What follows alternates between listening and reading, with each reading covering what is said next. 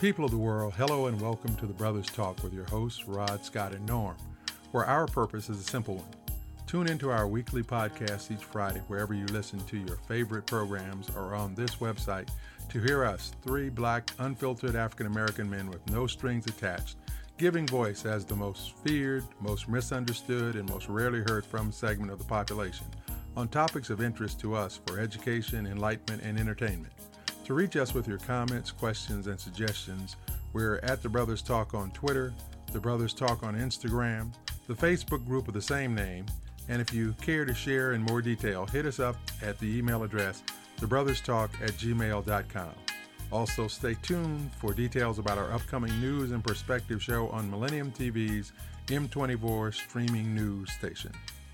And we're back, and welcome aboard for the fourth podcast. And we're just excited about all the positive feedback and information and topics that have been suggested. And so we're just looking forward to continuing the process. So Scott and Norm, say hello to the folks. Hey, I'm glad that people are continuing to support us and listen to our podcast. And we're loving the feedback that you're giving us, getting a lot of positive feedback. Like I said the last time and every time, remember to buy black and ask someone, did they support a black business today? And again, thanks for the support. And, look for us on television. We're going to be on N24 coming soon. All right, so let's jump right into it. One of the things that I wanted to talk about was the notion of the woke white person.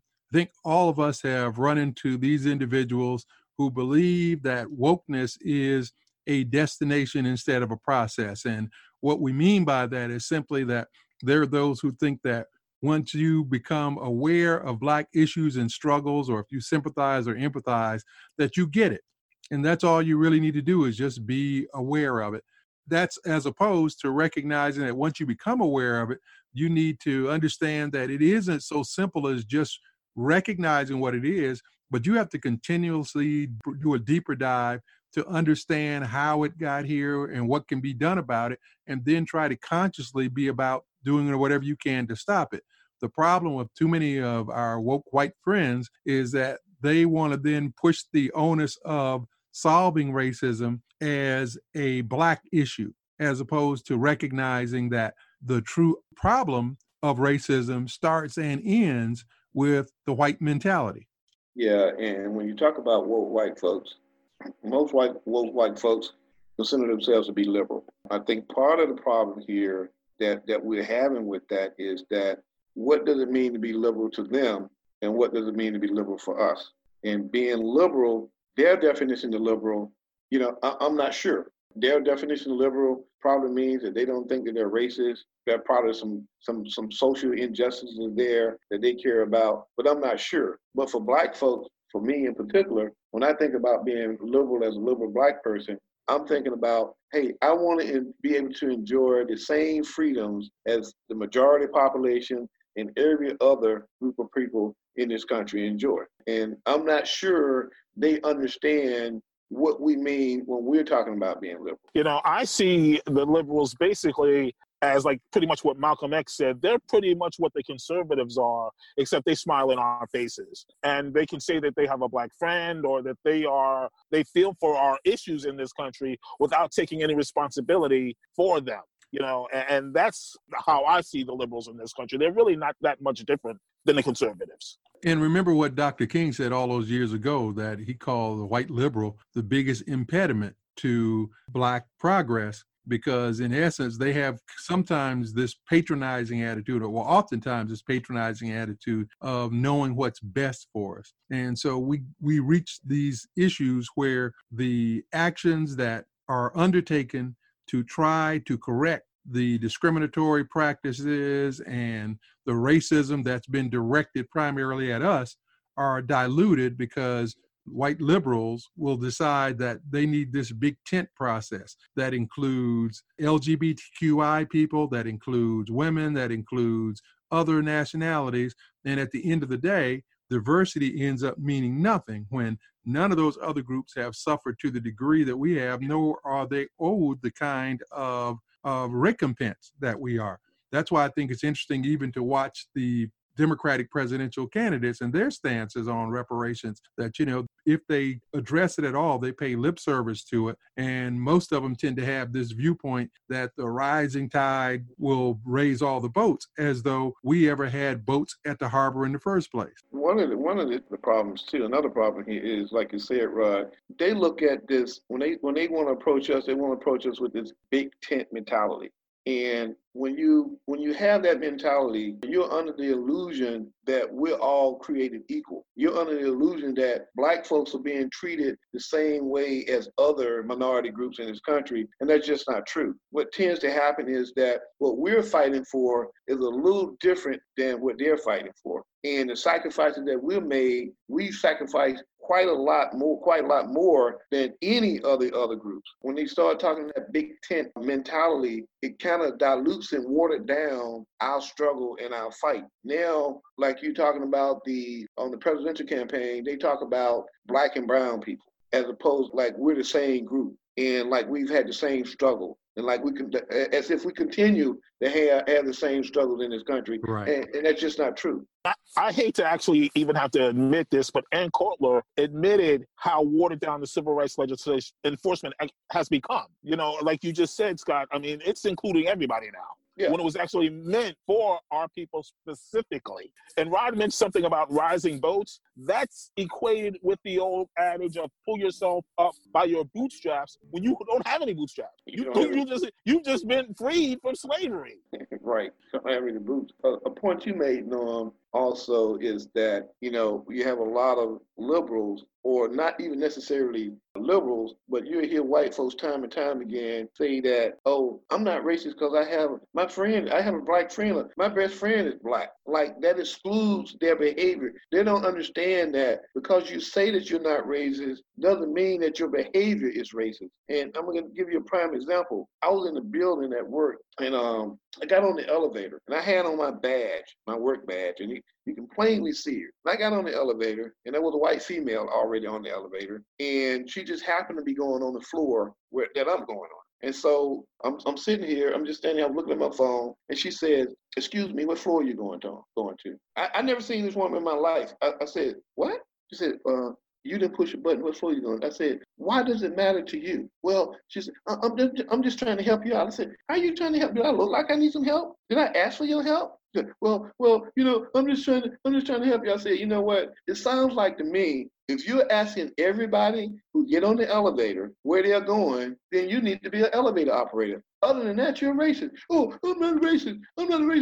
My best friend is Black. I was like, okay, I don't want to hear that my best friend is Black crap. The point of the matter is, you don't know me from Adam, and you asking me what floor I'm going on, like it's your business. And when she threw that, my best friend is Black, like, well, I can't be racist. But your behavior, because you're not asking everybody who get on this elevator if they're not white, if they are white, you're not asking a white person what floor they're going to. Yeah, and so you have these situations where I observed an instance between a white woman and a Black woman who are friends. And so the white woman is one of these woke white liberals, and she is an attorney. And so she's standing there and she says to the Black woman, I don't mean this the wrong way, but I just love the texture of your hair.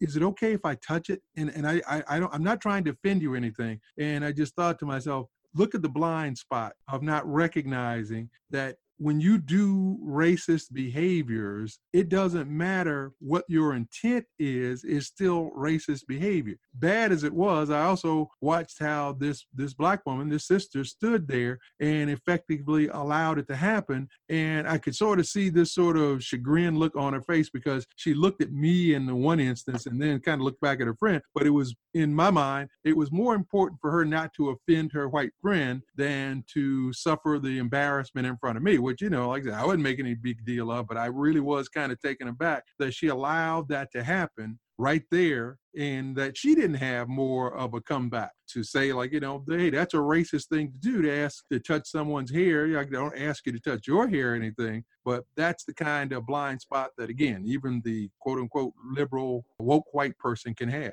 And we also have to start challenging them and stop worrying about their feelings. Right. Our humanity is way more important than their feelings. And we've got to put that out there and let them know that. No, Yeah. you're 1,000% correct, because that is always the stumbling block to any real substantive work to be done on stamping out racism, no matter where it occurs, is that there's always this notion that you don't want to do anything that is going to offend or hurt the feelings of white Americans. And yet that then places the blame back on Black America for somehow being able to solve this issue of racism. As I said earlier, this is one of those areas where, I have to do a lot of seminars and workshops where I focus on helping people to understand how diversity and inclusion needs to work. And invariably, as we talk about racism, the groups, no matter whether they're integrated or not, will always defer to the idea that racism is a Black problem. And so I correct them and quickly note, no, racism is a white problem. And so I get this pushback. And so usually what I have to do is give them this analogy that helps them to understand it more clearly. And I just simply say to them, when was it ever a rape victim's job to stop the rapist? And once they look at it through that lens, and they start to understand that the victims of racism are Black people. And as the victims of racism, we do not have the power, the influence, the authority to stop those who are practicing racism. Yeah, and I think even a bigger problem is the number of supposedly woke white folks, or liberal, or whatever you want to call them, who are aware that racism is being perpetrated against Black folks, and they want to have these private conversations with you to describe to you what they consider to be racism and things that they've witnessed. They will have a private conversation with you, but they are afraid to speak out and publicly about it because they're afraid that it's gonna somehow impact them in a negative way. So they don't want to put any skin in the game, and they want to actually prove to themselves, and I guess try to convince you that, hey, I'm not racist because I've had this conversation with you, pointing out what I consider to be racist, and I've seen racism directed towards you or other Black folks. So I'm acknowledging it is happening, but I'm only acknowledging it to you. And that's their way of getting around having to actually address it publicly. But that doesn't exclude them, actually. That holds them at a higher standard. Right. They don't really understand that. I'm like, if you can see it and you're not dealing with it, then you're no different than a Klansman. You're the same. You're the same. You're supporting the same system that is oppressing my people. And the fact that you can say, yeah, that's wrong, that doesn't do anything. Yeah, like this guy, again, a guy I work with we were talking about the policy of teleworking. And they have the telework policy is not administered fairly. And it's clear that white people are allowed to telework at a rate that Black folks aren't allowed to telework. And he brought that up one day, and he was talking about, I said, well, I'm gonna say something about this, it's just not right. So I'm like, yeah. I'm like, hey, you're taking a chance. The fact that I appreciated the fact that he had the knowledge and the gall to admit that there was a double standard here, and that he was willing to go to talk to upper management about it. And I said, hey, you might cost yourself something when you go do that. Just realize that hey, they may stop you from teleworking. So the fact that he had the nerve to even point it out, I was like, wow, while the rest of the folks walking around like it's normal, that it's fair, that we're administering this policy in a fair way, and we're not. And the Black folks are whispering about it, and he is the only white person. White folks rest of them not even acknowledging that there's a problem. And what is also kind of fascinating is that you've got certainly a number of white folks who understand that it is a process. The Father Fleglers, the Tim Wise, the Jane Elliots, Debbie Irvings, people like that who are continuously out there attempting to keep this at the front of people's consciousness. And yet what's an interesting phenomenon is each year at the church that I attend in Summit, New Jersey for Dr. Martin Luther King Jr. Day, there is a service held in which we invite a speaker in to come and share around the legacy of Dr. King. And one year we had Tim Wise. All the other years it's been Black speakers who are from various social activist organizations or from different ministry segments. And always they're great speakers talking about the real legacy of racism and what it has continued to do in this country. And so it is an open event attended by folks throughout the community, including white people. And so generally speaking, it's probably a third to a little more who's there that evening are white. And year after year, they're more than willing to come back and talk about the conversations and the comments that were made by the Black speakers, but not once did they ever talk about the comments that were made by Tim Wise. You never hear them talk about the comments made by Father Flagler or Debbie Irving's book, except to find this sort of dismissiveness as though they are somehow beneath them to have that conversation. You know, there's this elite level of, well, I'm here, and so he's not talking to me, and I don't really need to listen to what Tim Wise or Father Flagler or Jane Elliott or any of those folks are talking about. And the truth of the matter is, yes, he's exactly talking to you because he's letting you know that she and they are one of you, and they recognize the blind spots that they have. But again, that sort of elitist nature allows them to ignore it and basically try to push it back around to the idea, well, I'm okay hearing it from Black people, but I don't need to hear other white people tell me about my racism. Yeah, you have the situation though, like you said, Tim Wise and others, they're in the minority. We don't have enough people like them who are out there actually addressing that whole what's going on with racism. Just a handful of them. And you mentioned something about that elitist part of it. And I want to, talk about another situation I had at a job where we were dealing with diversity and they were trying to get people to discuss racism and the impact of racism. And we had this group of about 70 people in the room. And this one young white woman stood up and said that, white people believe that Black people get their jobs because of affirmative action, but Black people believe that white people get their jobs because they're qualified and they're the best qualified. And I said, wait, no, that's not what we think. I said, no. We think that you get your job because you are white.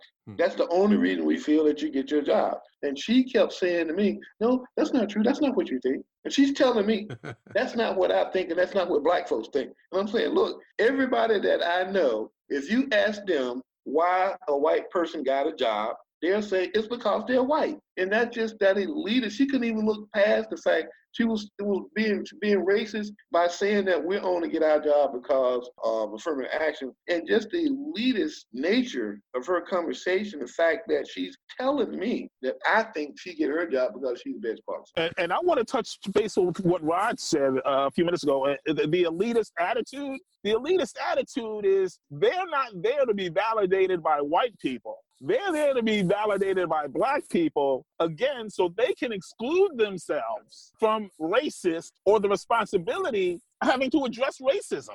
That's why they're there.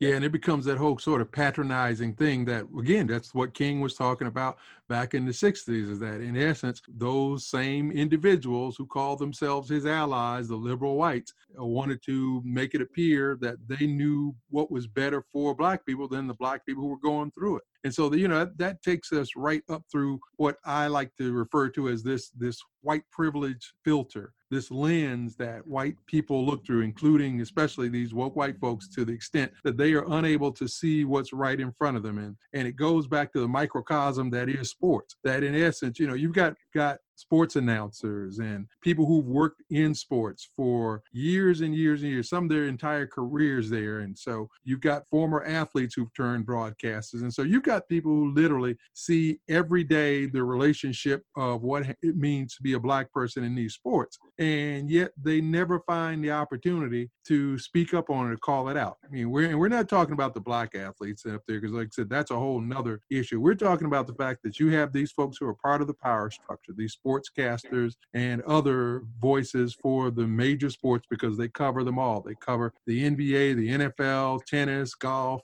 and yet they never seem to find the inequality in the fact that you can be 13, 14 years old and become a professional golfer or a professional tennis player. You can go right out of high school and go to Major League Baseball, which is still primarily white. But the two sports sports that are primarily black, the NFL and the NBA, which also happen to be the largest money producers, are still primarily black, but the management, the ownership, the coaches are still predominantly white to the extent that they are currently, I believe, 3 black head coaches in the NFL and 7 in the NBA. And it's been that way, even though for the last 50 years, 75, 80% of the players have been black. And so these same announcers who sit there week in and week out, who again, my thought is that if you work with someone over and over again, you get to a state of recognizing that they are no different from you, but somehow you're unable to see this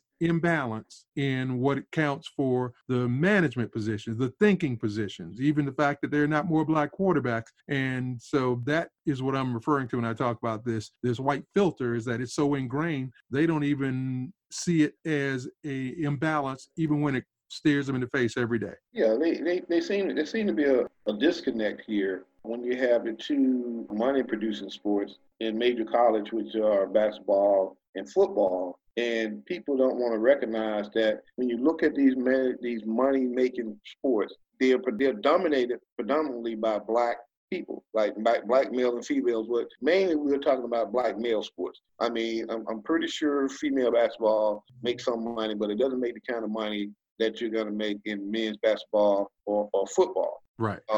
What would be more interesting to me is if it was reversed. If young white males were the predominant folks in those 2 sports, if you had 70, 80% of white males in those money-making sports, what would the conversation be like then? You know, would they be talking about paying these folks? I'm pretty sure a long time ago, we would have came up with some type of formula to compensate young white males if they were the predominant ones in those 2 money-making sports. A step further, I have watched how the NBA has evolved over this high school rule, and to this date, there's never been a white player who was considered good enough to make the jump from high school to the NBA. And the fact that it's only the black players, I think, says something. But I definitely believe, as you pose the question, Scott, that if you had several white players who had the opportunity to go from high school to the NBA or from high school to the NFL, that they would change those rules. I think you're wrong there, Rod. I think Danny Ferry could have gone straight to NBA. Well, I think Danny Ferry was playing during the time when they could have, and he didn't. I do think that, I don't want to beat the dead horse, but if Zion was white, there's no way that they would have, the NBA would have written some new bylaws. They would have called it the Zion Williams exception or something, but they would have had to have him in the NBA. There's no way he would have played one day of college basketball. And you have these people who try to act as though there's some benevolence on the part of the NBA and the NFL saying, well, they're just not ready for the grind and we're looking out for their best interests, when the truth of the matter is what they're looking out for is the racist college system. Because in a free market system, what do we know? We know that there would never be this flood of high school players going into the NBA or the NFL, simply because if they weren't adjudged to have the talent and ability to play at that level, nobody's going to pay them to do it. And so the fact that you've had just a few that have been able to do it over the years says more than anything about the NBA or the NFL really having the players' best interest at heart. No question. What's amazing, though, too, is like you mentioned, the sportscasters. Even there have been some black sportscasters who have drank the Kool-Aid, and they also are against these athletes at these money-producing sports. They're against them getting paid some type of stipend. I don't know if it's because that they feel like the network that they're on, that's their talking point, or is it because they have an issue with the fact that, well, I didn't get paid when I played college. But to think that they actually believe that these folks should be out here making billions and billions of dollars for the NCAA, and they're not seeing a dime, they're pretending that we're giving them Well, we're paying for them. They're getting scholarship. Yeah, but their scholarship is different from a person who gets a chemistry scholarship, or academic scholarship, or music scholarship. They're not held to the same standards. Their time is not controlled the way that the time of these athletes are made. Every minute of the day pretty much is accounted for. And the rigorous of practice and the time that they have to spend in practice, the time that they have to put into the weight room, and the time that they're putting into community service, those same standards are not held across all of the rest of the student body who may be getting scholarships, whether it's academic or some other kind of scholarship. And many of these athletes aren't allowed to major in certain different subjects. I mean, you cannot be on a football scholarship and be an engineer. No.